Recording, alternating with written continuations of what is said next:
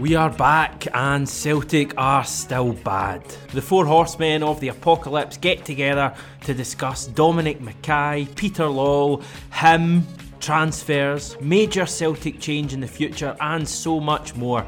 So sit back, get a couple of cans and engross yourself because the Grand Old Podcast is back.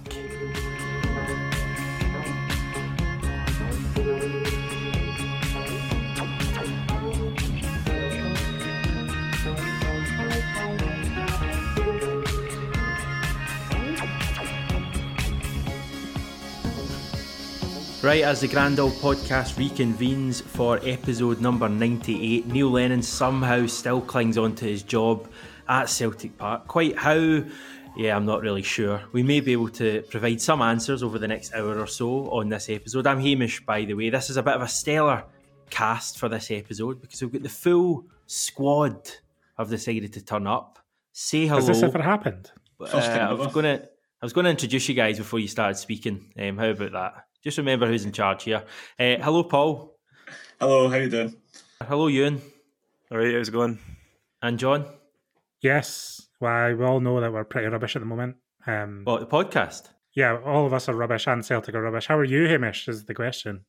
It's in all honesty, guys, it's a struggle. It's a real struggle at the moment. I don't want to repeat ourselves too much in this podcast because I feel like we've done this to death because it's the same things that keep happening week after week. One thing I want to touch on at the start of this episode, and you can bring the game yesterday into it, is just the apathy you feel at the moment with regards to Celtic. I can only talk for myself, but watching the game yesterday, I was on my phone for the vast majority of it. I was on the forums, I was on Celtic Twitter, seeing what funny things people were saying, even replying to the official club account, which I would never do before. The game was of secondary importance to me, and it's just crazy that this has been allowed to happen in the 10 in a row season. Paul, I'll come to you first. I hope you don't take offence at this, but I know at times you can take or leave Celtic, maybe fair to say. How are you feeling about the club at the moment? Yeah, I think the different scenario for me is that I'm not engrossed in it every day like you three are. It's not a full-time gig for me, but apathy is a good word. Just total disbelief at everything that's going on, and the fact that losing at home to St Mirren for the first time in 30 years and then the manager not being sacked after the recent run of results, not being surprising, it just makes it all that more baffling to me. Well, let's not talk about it then. We've done the Lennon stuff to death. Let's talk about the future of Celtic because there's been massive changes since we last recorded. Our CEO stepping down, someone new has been appointed, and we've kind of got a flavour of, big changes are on the way. It's obvious that Lennon's not going to be in charge from the end of the season at the very latest. I still think he could go at any moment, to be honest with you. I would not be surprised if Lennon is away by the time anyone hears this or by the time, this time next week. So really, what is there to talk about? The Lennon thing is over for me. I'm over it. It's distressing how the season's gone, but there's stuff to look forward to, I think. So we've got to think about what we want Celtic to be going forward, not just for the rest of the season, but beyond. What can Celtic be then, John? Well, Celtic can be whatever they want to be, I would say. I think at the moment this is a club that is not attractive to anyone, including the supporters, the diehard supporters. But with the right people in charge, with the right management in charge, with the right executive team in charge, I think this could be a great football club that competes in Europe in the way that we've seen Rangers do over the last couple of seasons. And by competing in Europe, I'm saying, go into the knockout rounds of either European competition and try and get results.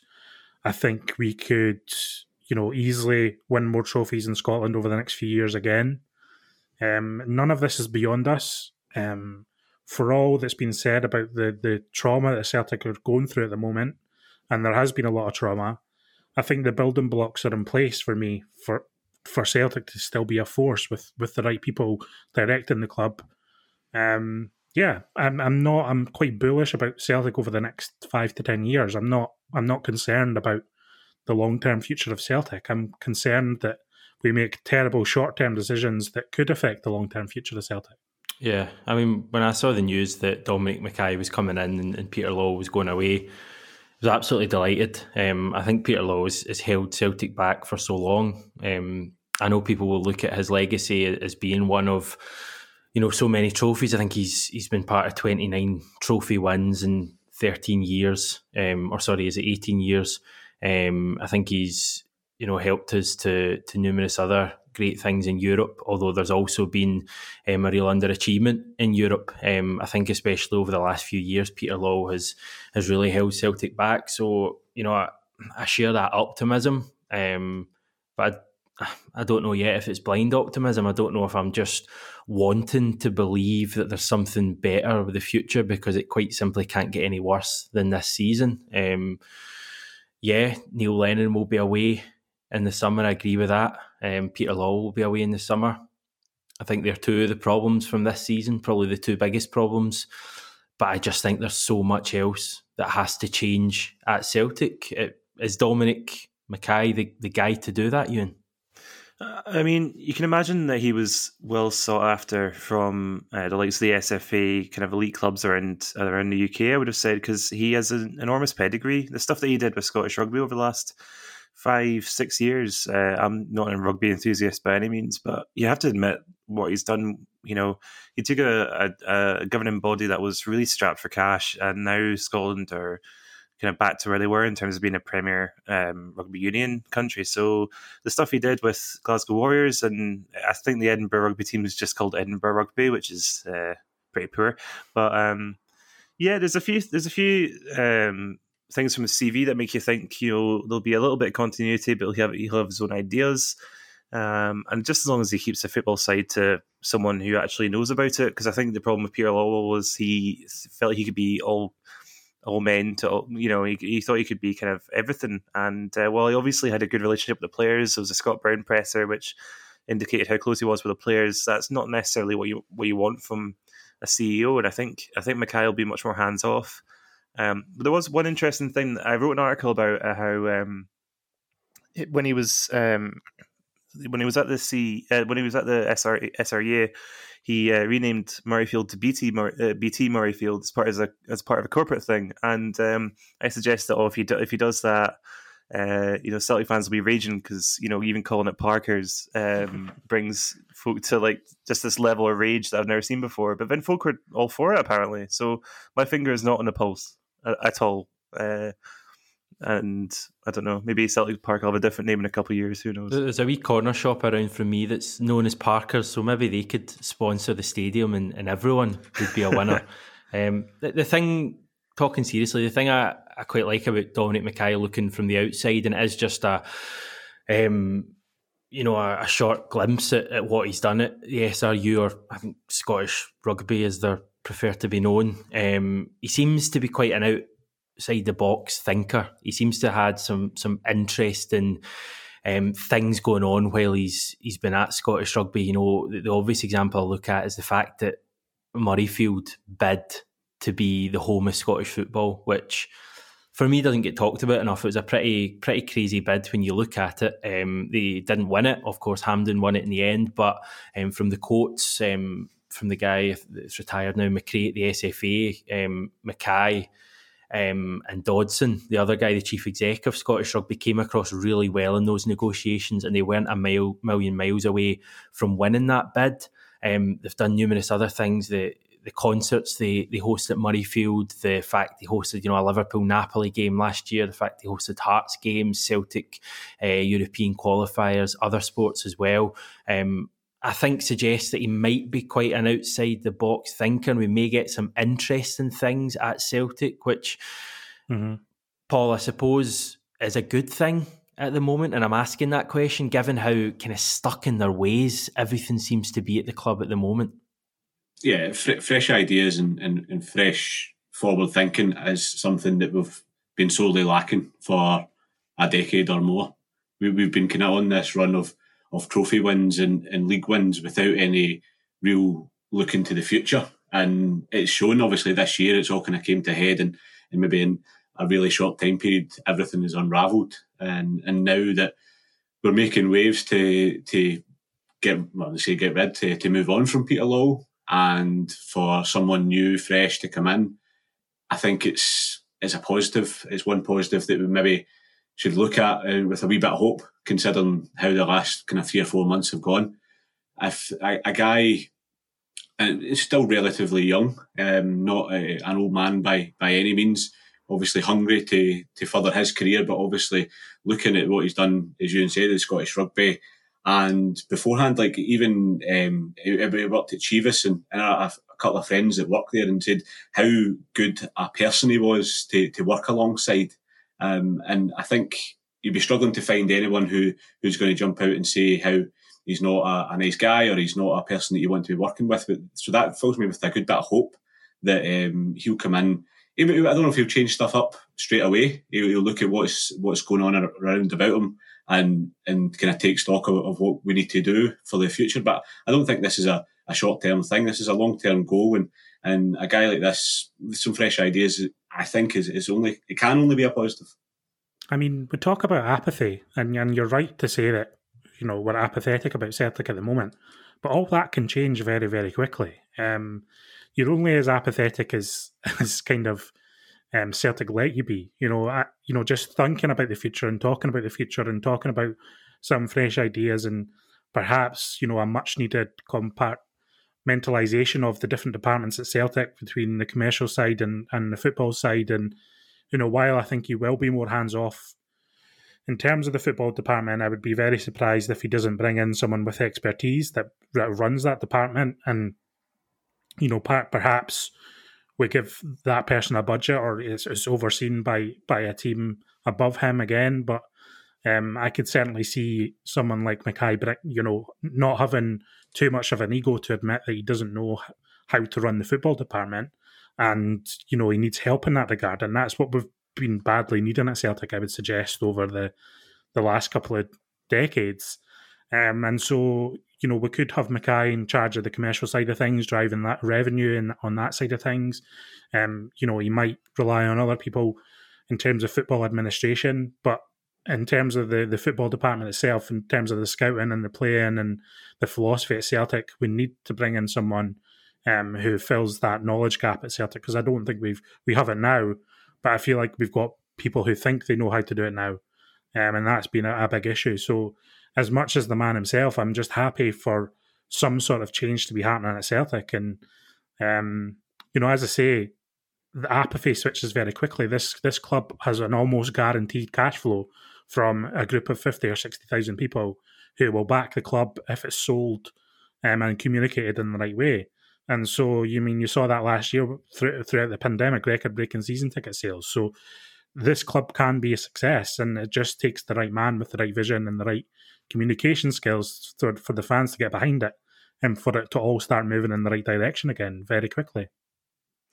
For me, they have to give us something before season ticket renewal. So this idea that, and I know it's almost unfair. Well, it is unfair on McKay because he's not in the role at the moment and he won't be until July the 1st. But this idea that they can continue with Neil Lennon in charge to the end of the season, and that's all okay, and fans are still going to stump up the cash, for me, just won't wash, because, you know, people think second place is guaranteed this season, and for me, you know, that Champions League, chance to qualify for the Champions League, albeit in the non-Champions route, for me isn't a guarantee between now and the end of the season. And if we're looking at giving ourselves the best chance to build something from next season onwards, we need to see some change now. I agree, but I mean, let's be realistic. I mean, what if we win the first qualifier, we're guaranteed Europa League group stage football, I believe. So I would say let's take next season as, you know, we're in the Europa League. I can't see us making the group stages of the Champions League, and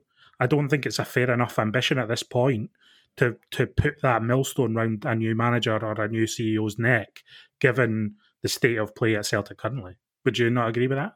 I would, yeah, I totally agree. There's not a chance we're getting into the Champions League next year. When you look at some of the teams we can play, I don't care who you bring in the summer, it's not happening.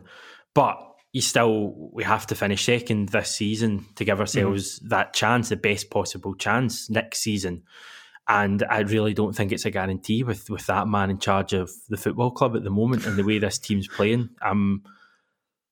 You know, I know we want this podcast to be a positive look at the future, and it has been for the majority of it so far, but I can't ignore that huge, you know, it's not even an elephant in the room at this stage. It's just an elephant. And it's just an elephant rampaging his way through the media. We'll talk about his post-match interview. Is that what you want to talk about here?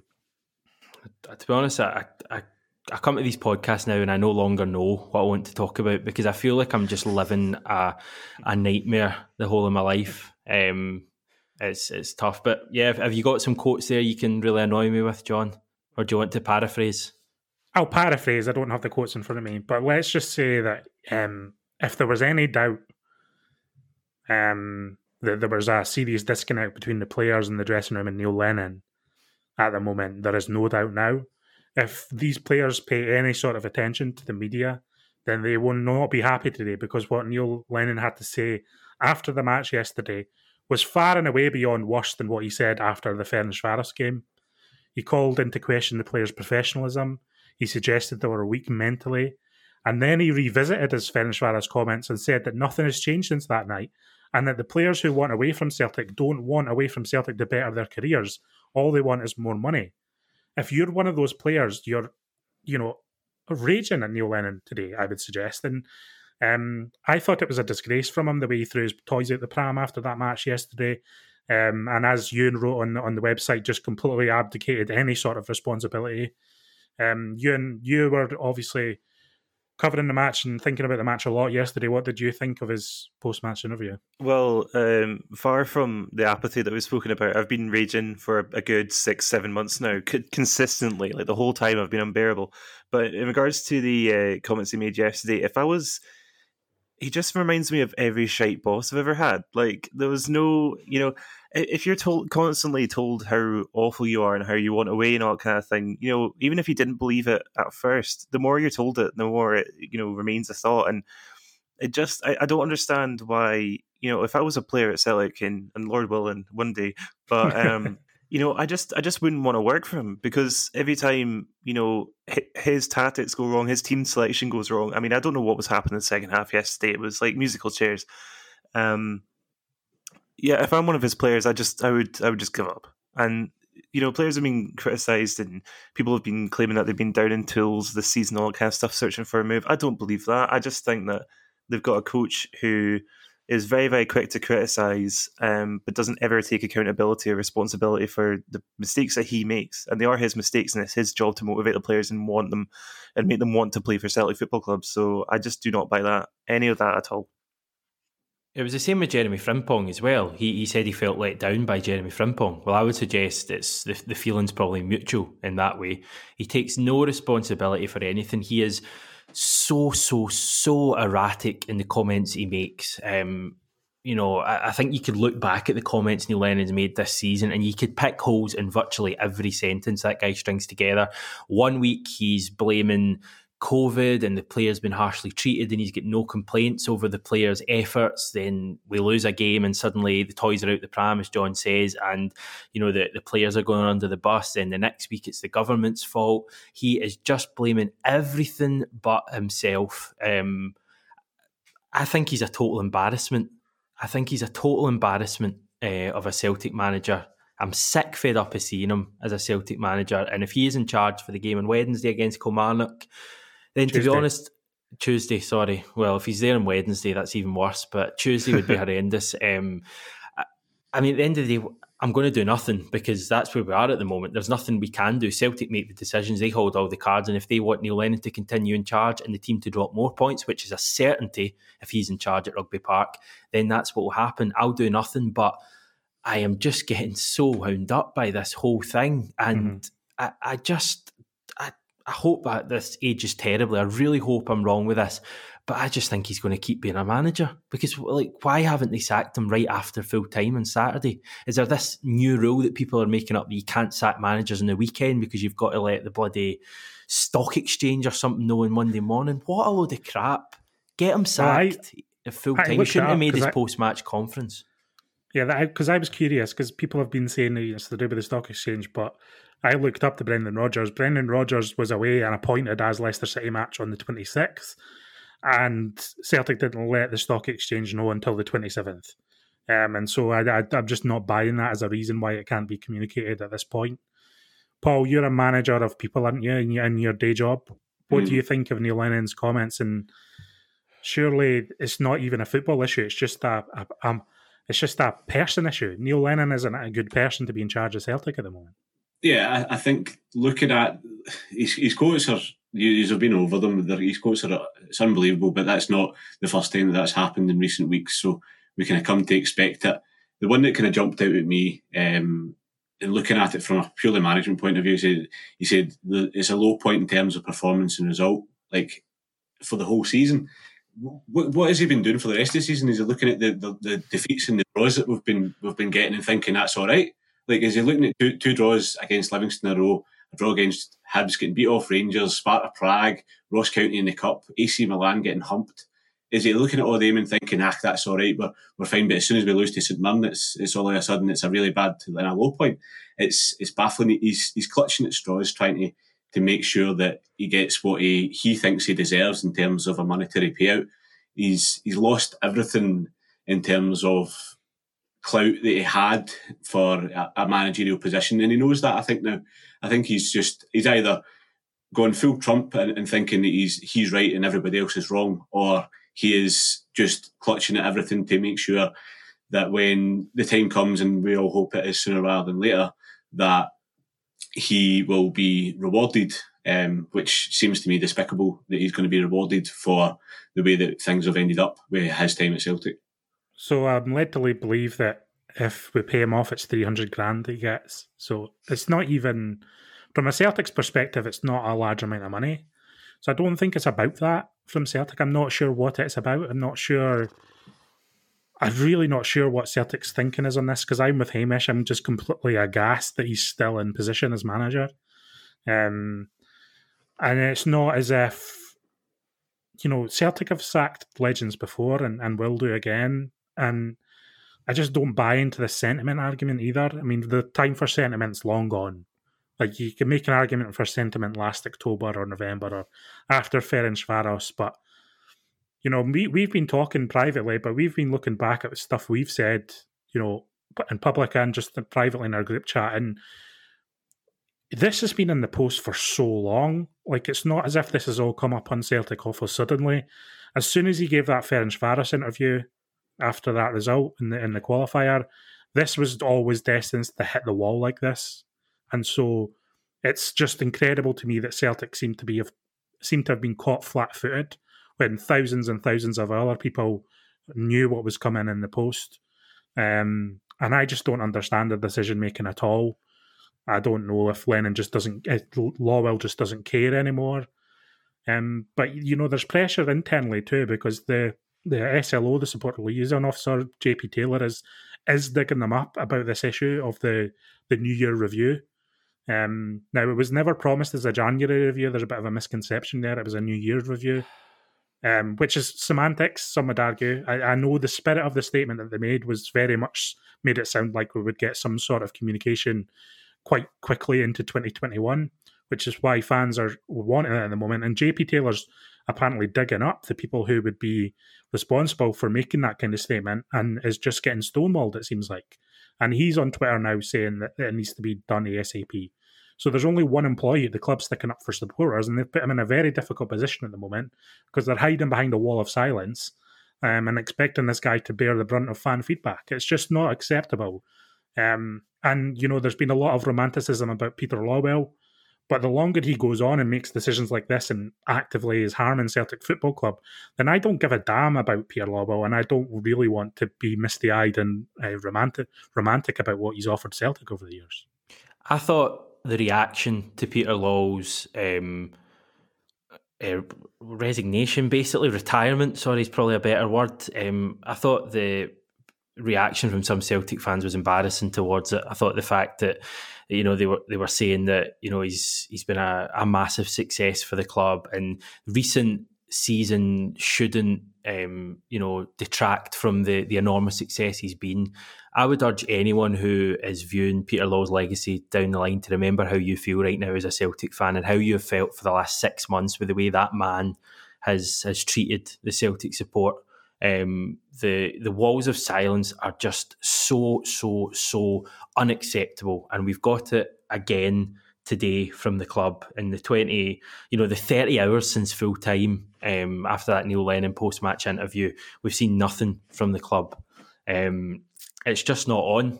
I want to bring up a tweet we got in, because we have been asking on Twitter for some questions and topics. This one from Panopticophobic. Neil Lennon should step down and a caretaker installed, but what if the board cannot obtain a suitable new manager, and this is why no change is happening? They could never publicly state this, so perhaps Neil Lennon has been asked to stay in the post till he can be replaced. Ewan, where do you come down in the whole Lennon should be removed right now, and even if it was a caretaker, John Kennedy, even someone like that, until the end of the season, is that something you would be a fan of? Or do you think that Neil Lennon's as well riding this out to the end of the season? No, I've got to say, for the record, I was never completely... I was absolutely feared when he got the job in the first place, especially because of how things ended at Hibs, and it's such a mirror scenario to what's happening now. He's lost his dressing room. The only thing we're missing, mate, is a training ground bust-up. That's the only thing we're missing. And that's coming. It's coming. Yeah. I think for the sake of these players, they need someone else to come in. I think, if it's John Kennedy, that's fine. If there's been talk of, the club trying to bring Damien Duff back on an interim basis, seeing how he gets on, that kind of stuff. But honestly, you could put, I don't know, famous Celtic fans, you could put Susan Boyle as a Celtic manager for the rest of the season. I'd be happier. Honestly, it needs to end now. It's completely ridiculous. And I think one thing we can be that's exciting about Dominic McKay coming in is he's got a PR and media background. So hopefully the relationship with supporters will be better. We won't get situations like this. The SLO will have an easier time of it, and we'll have people in charge of the club who actually are receptive to ideas, receptive to protest, but also kind of want it to be a more holistic and good relationship all around there. So that's something to take away from this, that we've got a guy coming in who is very communication focused, and I think that can only be a good thing, because this is just farcical at this point. And also, just quickly, I'm not sure if I read this on a forum or on Twitter or what, but someone made a really, really good point. Has Neil Lennon been linked with any other job when he's been Celtic manager, in a way that Brendan Rodgers was and Martin O'Neill was? And does that say an awful lot? I can't think of a time. Maybe in his first spell, he might have been linked with a couple of teams down south, but I can't. Well, he went to Bolton. Let's not forget that. Bolton. Yeah. Right, Paul, we'll get your thoughts on what needs to happen now. Would you, same question basically as I asked you, and would you be a fan of even having John Kennedy till the end of the season, just getting that poison out of the club at the moment? Because I feel that's what it is at the moment. Yeah, I think it'd be hard fought to find someone who doesn't want them to leave just now. And if anybody, if they don't want to leave, then it's a kind of a blinkered approach to things.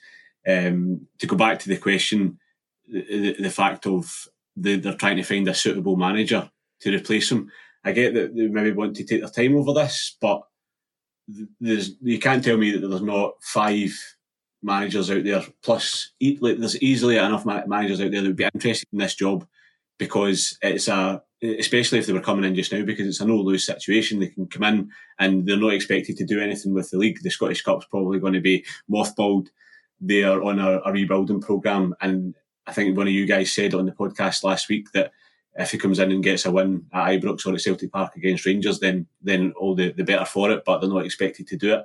There's got to be people out there that are willing to step up and take this challenge. We've found someone to replace Peter Lawwell.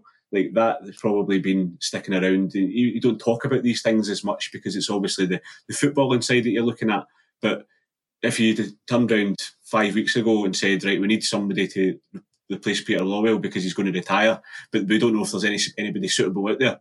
There is suitable people to replace these people, and I think the sooner Lennon goes, the better for everybody involved. We're kind of doing it backwards. We're having a rebuild of the backroom with the CEO instead of it should be the manager first, and then the CEO should be following on for that, and it should be a kind of double-edged sword. At the same time, this is happening, and we're showing the fans, even if they're not communicating it properly, that change is coming. Valentine's Day is upon us once again, fellas, so make sure you're ready for wherever the night may take you, and I'm not talking about a gloomy draw in the West Lothian snow. Our friends at Manscaped, the global leaders in men's below-the-waist grooming, are here to tell you that you need to use the best tools for the job so that you can be ready for anything on that special day. Your girl can't think of what to get you this year? Well, tell her to get the gift that's for you and for her. Manscaped have got the likes of the Crop Reserver and the Crop Reviver. These boys stop our boys from sweating, smelling and sticking, you name it. The Lawnmower 3.0 is also the ideal gift, and it comes as part of the Perfect Package 3.0. Over 2 million men are already trusting Manscaped. Incidentally, that's the same number of weekly listeners this podcast gets. So what are you waiting for? Get 20% off and free shipping when you use the code GRANDPOD, that's one word, GRANDPOD, at manscaped.com. We move on to transfers, guys. To be honest, there's been a couple of developments today. One of them is pretty farcical, pretty funny if we're honest. The news that Ben Davies, a player who was reported to be signed for Celtic pretty much by Anthony Joseph at Sky Sports, we then had that dialed back a bit, and now seems like he's going to be going to Liverpool, of all teams, after their defensive injury crisis. However, there's been some more positive news just prior to recording. It seems like the Everton fullback John Joe Kenny is going to come in on loan until the end of the season. Do we know much about him, John? Do we care much? But we need a body there. After the Frimpong departure, we need someone there. John Joe Kenny, I think he's got something like 50 appearances for Everton. He's only 23. He also spent last season out on loan in the Bundesliga for Schalke and played regularly for them. So he's not a no-hoper. He's certainly an improvement, I would suggest, on shifting Ayer out of his most comfortable position and having to play Shane Duffy. And I would suggest he's an improvement over El Hamid as well. But with Lennon in charge, does it matter? I don't really know. I mean, I think you're right about what you said earlier. I think Neil Lennon's toxic and poison at the moment. So we just need to wait and see. I mean, on the face of it, it looks like a decent signing, so we'll just have to hope that it is. And then the club are going to be scrambling around for some sort of centre-back signing tomorrow, because the way that situation has developed over the last month, with John Kennedy admitting we were after Filip Benkovic for him to then move to Belgium, and then Neil Lennon actually saying that we wanted Ben Davies in before the deadline after the St Mirren game last night, and then a day later he's off to Liverpool.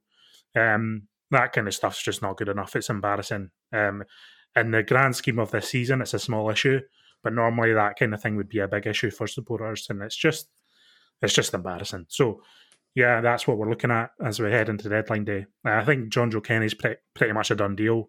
He's going to be on loan till the end of the season. So we just need to wait and see how that pans out. I suppose a knock-on of signing Kenny could be that we hopefully won't need to see too much more of Shane Duffy between now and the end of the season, which is obviously a positive. Ewan, I'm really trying here, but nothing about Celtic, maybe barring the news about Dominic McKay, is getting me excited at all at the moment. Just everything is such a slog. We haven't signed any players this month, and to be honest, I'm not even really too bothered about that, because I just feel like if we signed any players, and obviously Kenny looks like he's going to be signing, they'll almost be ruined by the coaching at the club and the management at the club. Are you excited about deadline day at all tomorrow? Excited in the sense that... No, to answer that, sorry. I tried my best. John Joe Kenny, from what I've seen of him, I mean, first of all, that's an absolutely class Celtic name, and I think people will enjoy that. But he seems to have decent pedigree. At 23 years old, he's got something to prove. My only concern is when we sign a fullback on loan in January, it almost never works out. I think maybe Jeremy Toljan is the most recent example of that. And it also concerns me that, that Schalke team he played for were absolutely dire. Yeah. Like, they were very, very bad. So he might be pretty low in confidence. It might take him a few games to really come into any sort of form at Celtic. But I think it's a good signing. As for Ben Davies, I don't think anyone could have predicted that. His agent is probably the hardest working person in the UK right now, apart from the folk giving out vaccines, because that's absolutely incredible. And I'd say fair play to him. I mean, I don't know. Of course, yeah. I don't know if he'll get a game at Liverpool, because you would have thought. I mean, he's 25 now, so you would have thought if he was going to move to a historic Premier League club like Liverpool, it would have happened by now. So it's a bit strange. But no, fair play to him and his agent. I'm excited for them more than Amos. Liverpool, they're signing him for £2 million, even if he plays a couple of games and covers if they've got injury problems at the moment. Even if he only plays a few games, £2 million, they'll sell him for an easy profit to the Championship or a lower league, a lower half the division Premier League team, and make it easily double the money on that at least. So, it's good from their perspective as well. It's just silly from our perspective that we didn't seem to manage to tie this one down earlier. It's just indicative of what we've seen from the club transfer-wise over the last few years. The amount of players that we have been linked with that we just aren't signing. Even this month alone, you touched on Benkovic. I'll add Mark McKenzie into it, Alfie Doughty. I think there's been a few others, a guy, Bright Osai Samuel. These are all players that we were clearly linked with. They weren't just speculation in the papers. These were players that we were clearly linked with and that we didn't sign. What does that come down to then? We've had a few questions in. Chris asking about scouts. Why is there no scouting system? Paid scouts, boots on the ground to feed back to the club. Is this even a thing in modern football? I think Celtic do have scouts, but I don't know exactly what they're doing. Celtic End podcast also asking bad signings or bad integration into a club and country while in pandemic. We don't need a pandemic to be bad at it. Look at the amount of players we buy from abroad and how many of them fail here but succeed elsewhere, and most times in a higher standard of league. So I asked you this question last week, John, but do you think it's bad signings, or is it just an overall bad atmosphere and bad workings at the club that's contributing to this? I mean, I think that's a great point about the integration of foreign players. Like, that's something that we haven't dealt with well at all this season, and our way of dealing with it seems to be dropping them first and foremost, and then when people ask about it, slating them in the media. And regardless of what you think about Vasilis Barkas' start at Celtic, and I think the way that Lennon's treated him has been appalling, and I would be seriously questioning my future if I was that goalkeeper. I would be looking for a move away anywhere that I could get to away from Neil Lennon, given the way he's been treated. And I think that we do need to have more of a focus on how to, especially if we're signing young players, which we do, the way that we need to integrate these young foreign players into the Celtic setup and, transfer to a kind of a Scottish way of life. I'm not sure how much the club do on that side of things. I'm speaking in ignorance on that. But from afar and from the outside, it doesn't look like we're doing close to enough. Now, I do believe that the club do try to set them up with some sort of housing and all that. But what are we doing culturally to help them? And what is the dressing room doing culturally to help them? And how are we integrating these people into our Celtic way of thinking? Do we even have a Celtic way of thinking? Do we have a culture at Lennoxtown? Do we have a culture within the squad? That's what we need to have. And if we don't have that, that's part of the problem.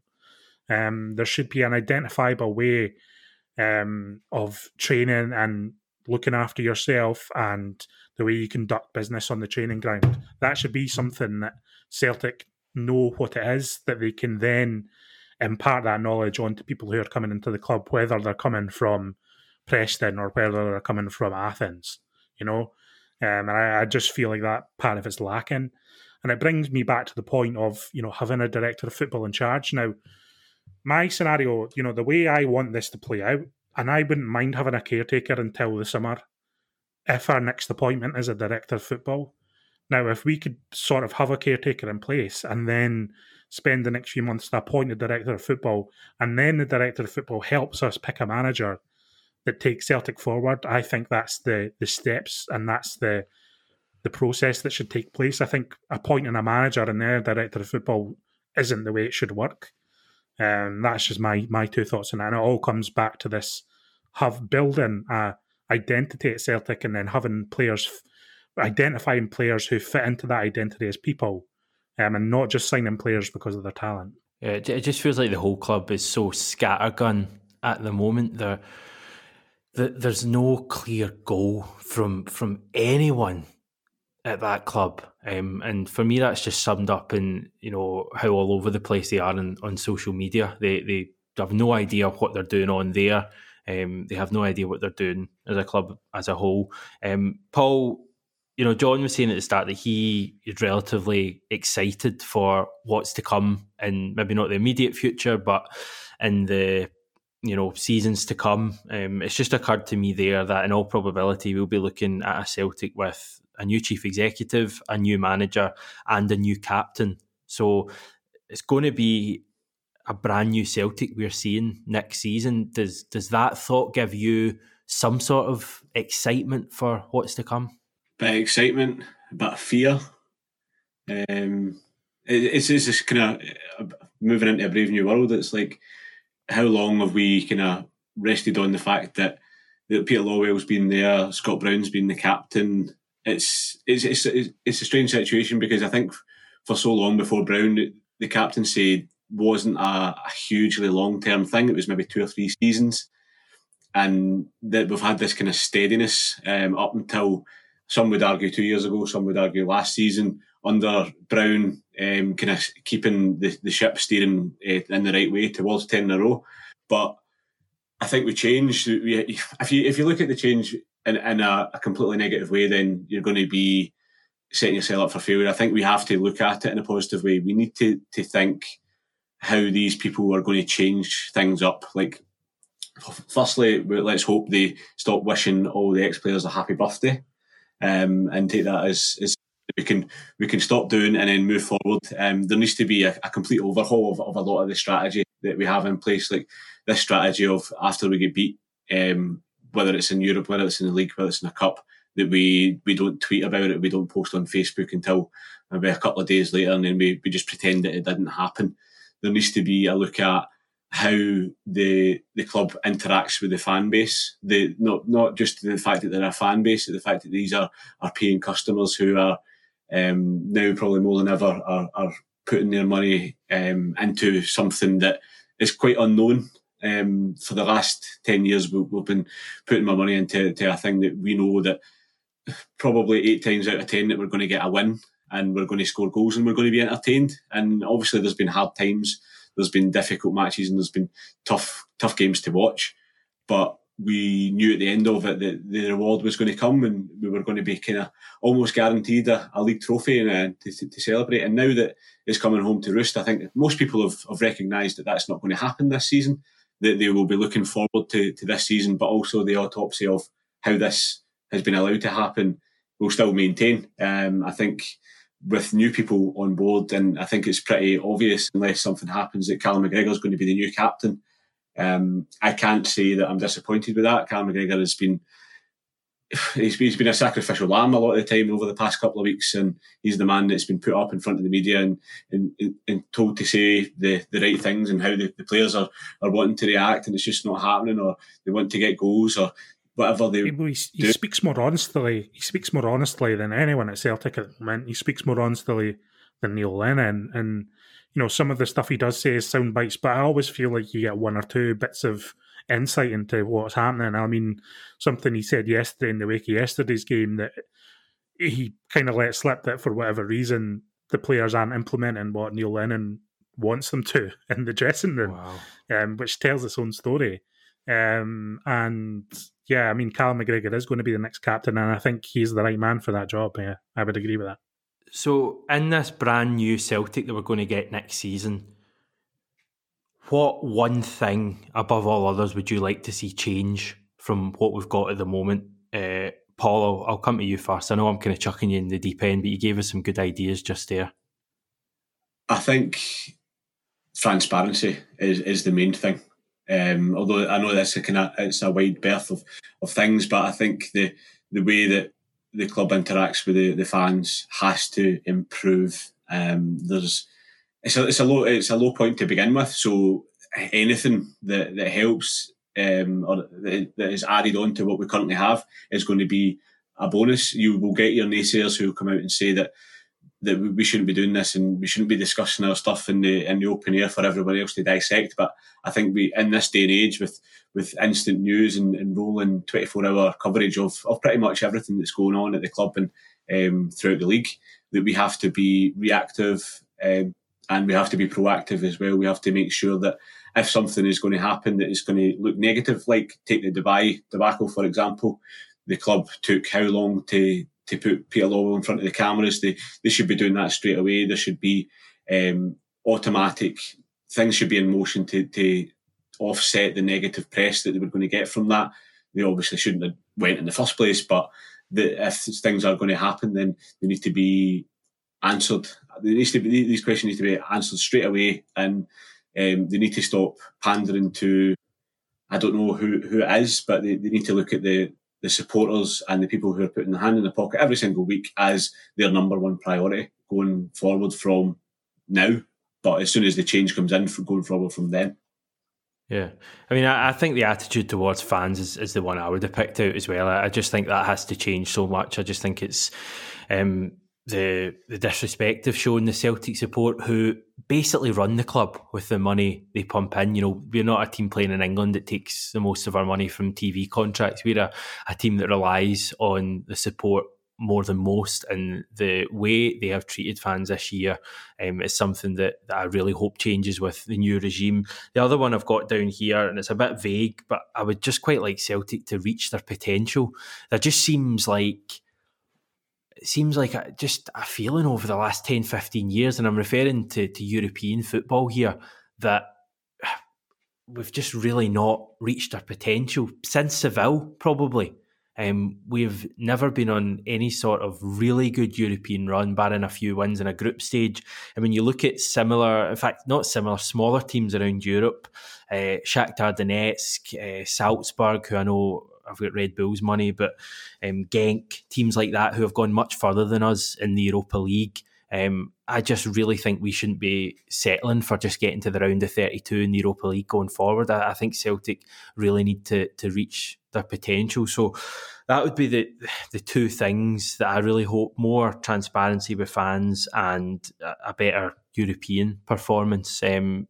John, do you have any? I want the club to embark on a 5-year plan that's clearly communicated to the supporters. I mean, it sounds airy-fairy and it sounds a bit like, you know, that's a bit ambitious, but the club need to put together a review of not what's gone wrong, but what can be better at Celtic. And as I said before, the departments need to be separate from each other and there needs to be oversight of them, of course, but you know, we need to have a football department that is run by football people and is run by modern football people who are aware of the latest trends and aware of how the game is changing. And within that, they need to build a 5-year plan of the football activities and the commercial activities. And there'll be some points that those intertwine, and there'll be other points that are completely separate. And then this needs to be communicated to supporters by the end of the year. I'm not expecting it overnight on day one when Dominic McKay comes into the club, but the club needs to find out what it wants to be, and I don't think the club knows what it wants to be at the moment. It's all well and good saying we need to qualify for more regularly for the Champions League. How are you going to do that? Tell us how you're going to do that. Are you going to place a premium on youth development? Are you going to try and make more project signings that work within the new Celtic identity? What is the Celtic identity? Why have you picked the manager to be in charge of Celtic in this moment? Is this a stopgap manager until you figure out what the club want to be and then you bring in a new manager? You know, I just want it clear about what's happening. I think that communication is such a massive part of this. I'm willing to back Celtic on anything if what I feel like what they're saying has a clear plan and there's logic to what they're saying. There's just no logic at Celtic at the moment. There hasn't been logic at Celtic for a long time, and people have managed to circumvent that for a multitude of reasons. But you know, success is one of them, and fair play to them. But we can't rely on those glories anymore. And Yeah, that's what I want most of all. I want a 5-year plan. That's really what I want by the end of 2021. Paul McGinley's been in touch. I wonder if it's any relation to you, John, because he's got a very similar idea. He says, I would like to see the club announce some sort of vision. I would like a European model as well as challenging for the league every year and a good bash in European football, whether it be the Champions League, Europa League or the new look UEFA Conference Europa League, which starts next season. Ewan, any thoughts on that? Any ideas of your own that you would really like to see change at Celtic? In terms of the overall culture of the club, is for me it's a mix of modernity and tradition, because I think as has already been pointed out, we need to adapt to more current ideals in terms of the footballing side of the club. I think the recruitment, obviously we've talked about several times, but we've sort of lurched from season to season without kind of a overarching recruitment strategy as far as I can see. And I think it's all fine and well saying, well, youth players have facilities. Okay, that's fine. But there's not any sort of, under Rodgers, there was a lot of talk about tactics being consistent throughout the youth teams. We saw more players come through, not all to great success, but we saw more players come through. And that's been something that's been quite absent for me anyway. And in terms of tradition, there's a lot about the club that I really don't like from a commercial side. I don't like us selling out to every betting company that bats our eyelids. I think there are parts of the matchday experience that I just find a bit unseemly. And I think it was really good that McKay pointed out kind of the roots of the club and the work that the foundation does, and it just needed to be a bit more human, to be honest. That's probably just, me being a very sensitive socialist type, but I really do think there's a lot about Celtic experience at the moment that's kind of strayed away from where the club's come from, and that's concerned me for a number of years now. Yeah, with us not going to matches this season, you kind of forget some of the stuff that went on in previous seasons that admittedly, seems small fry in comparison to the horrors of this season, but the old things we used to get about the prices for one-off European matches and the treatment of certain fans at certain games. I just really hope this is going to be a massive fresh start for us. Hand on heart, John, do you think that Dominic McKay is going to come in and transform the club, or will he just look to follow on from what Lawwell's done? Well, I'm not sure. I don't think it's going to be a revolution, but it certainly needs to change. I think he knows, if he's got any sense about him at all, he'll know that there's a desire for change.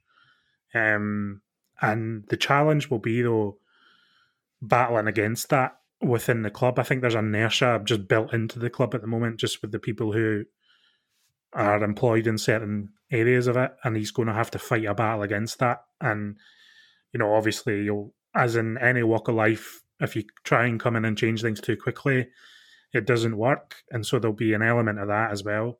But again, as long as, he makes clear the challenges that are ahead and be honest about the challenges that are ahead, success is no longer guaranteed at Celtic.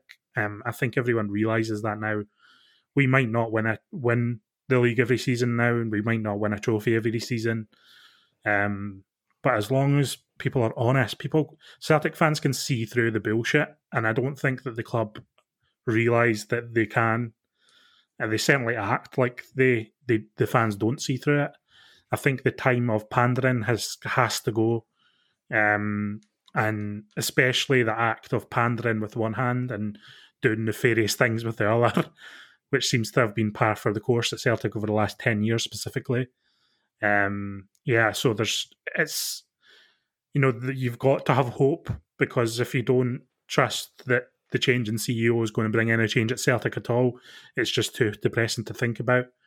And I think the mechanism for serious change at the moment is just not quite there at the moment. They've got the Celtic Trust and all that, but I don't think there's anything credible that's uniting the support right now, other than a desire for Celtic to really change its ways from what we've seen over the last decade. Yeah, that's the main thing that fans want. I don't think the fans do all know exactly what we want, but one thing we do, to slightly contradict myself, is we do want change, and we all want change because it's plainly obvious that what has happened this season has been an absolute car crash from right from the start until what we're witnessing now, and it keeps getting worse. That's the alarming thing for me. And supporting Celtic has been such a struggle. If I didn't work to do with Celtic, I would not be watching games. I'd be giving games a miss. I probably wouldn't watch a single game between now and the end of the season because this team has turned me off so much. The whole attitude from the club, blaming everyone but themselves, has turned me off. And I thought Friday's news that Peter Lawwell was standing down at the end of the season was absolutely huge. Immediately people were saying that they felt at the time that meant that Lennon would be staying to the end of the season. And to be honest, I did feel that at the time. I think now that I would hope that Lennon wouldn't see it out to the end of the season, because I think results are just going to keep getting worse if he does.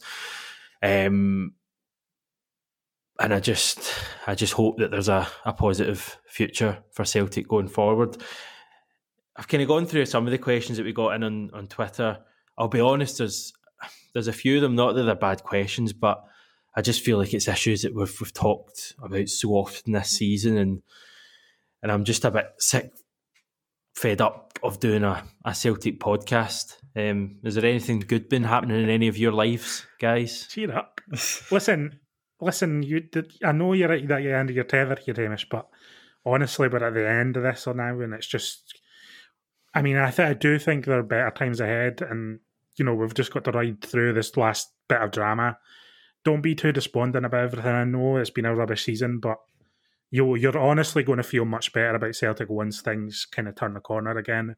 Sometimes I feel, and this is getting into the woods a bit, but sometimes I feel you don't see the bigger picture. I think you out of any of us more kind of get caught in the week to week happenings of Celtic, but you need to look at the bigger picture and realise that Celtic are going to be back and they're going to make you feel happy again. And that's just the way it goes. I do genuinely believe that. So don't be too despondent. I do think that the foundations are there at Celtic for Celtic to be a good club again that we want to support. But it's on all of us as people who, write about Celtic, host podcasts about Celtic, host YouTube channels about Celtic, to keep demanding and talk about what you want Celtic to be, because that's ultimately the only way that people come round to your way of thinking as well. I mean, you've got to talk about the Celtic you want it to be, rather than the Celtic you don't like, and that's the way to approach things. Paul, how are you feeling about everything? Scurred, but optimistic. I think the small ashes, the rising from the ashes, I think the Dominic McKay thing is a positive. And if you can't take the small positives and the small wins from, especially a season such as this, and I know, Hamish, it's probably more difficult for you and maybe John and you, maybe less so, just because of Hamish with the videos and the constant working around things that you have to do, and speaking about this stuff day in, day out, is I can only empathise with you how draining it must be. We've been through a hell of a lot in this season. We've probably been through 6 or 7 seasons worth of ups and downs in this one season, compared to the kind of the run that we had, especially under Brendan Rodgers. So football comes in circles. These things happen. One team isn't going to be dominant forever, and we've been through bad times before. I know it's probably a long time ago to think about the bad times we've been through, but we have been through them, and we've got through them, and we've came out the other side, and we've won trophies galore, and we will win trophies again. This season just hasn't happened, and things have to be, we have to look at it. And if you look at it in a negative way, you're going to get stuck in the rut. You think about it in a positive way, that again, Celtic will win, Celtic will make you enjoy life. You walk into a pub, you see your pals, and you'll have a smile on your face, because you know that the Celtic are playing. You maybe couldn't get a ticket that day for a cup game, a cup final, but you know that the Celtic are going to turn up and they're going to do the business, and that's the kind of things that we all have to hold on to, especially just now with the way everything is. We'll have good times again. There's no doubt about it, and it's just when it comes, we need to, I think, we need to look at it and think how good it is. We've maybe been a bit cocky, a bit underappreciative of the times that we've had over the last 3 or 4 years especially. But now that we have had this really bad time, we will appreciate the good times even more when they return, and hopefully that's sooner rather than later. Well, it'll be good times this week if Neil Lennon is fired. I'll be celebrating that. Like I probably would have celebrated 10 in a row. It's just the one thing I want to see this week. And I'm deadly serious. I'm going to have such a party when that guy is removed from the club. Ewan, final say to you. No, I just completely agree with everything Paul said, and agree that Neil Lennon should be away this week. And I'm sorry, but I just don't have any original takes now. Yeah, I think there's still a lot to look forward to. And I think we need to, when we look back on this era, it'll still be an era of incredible success. And yeah, there'll be frustration that it was completely self-inflicted, that it wasn't, more successful in the end. But I think ultimately we'll look back on its time as a good time to be a Celtic supporter in general. But improvements need to be made, and need to be made sooner rather than later. But I think I'm not alone in thinking that. So it'll get better. It will. Right, Tuesday night we face Kilmarnock, 7:45, kick-off live on Sky Sports Football. Then hip hip hooray, the champions, because we are still champions, return back to Celtic Park next Saturday. A nice easy game at home to Motherwell. I'm fully expecting 6 points from those next 2 games, and I'm fully expecting all 4 of us to be back on next weekend chatting about 2 glorious wins for Celtic and hopefully a new manager. Anyone want to disagree with that? Yeah, I mean, when I said be positive, I don't mean go overboard in this. No, everything's great nowadays. Thank you, guys. It's been our first 4-man podcast ever, I think. I really appreciate all your time. Also appreciate everyone listening to this show. What you could really do if you enjoy this show is leave us a wee review on whatever podcast platform you're listening to. It would massively help us if you want to spend 30 seconds doing that. Say something positive, 4 or 5 stars. Go for it, and we'll speak to you next week.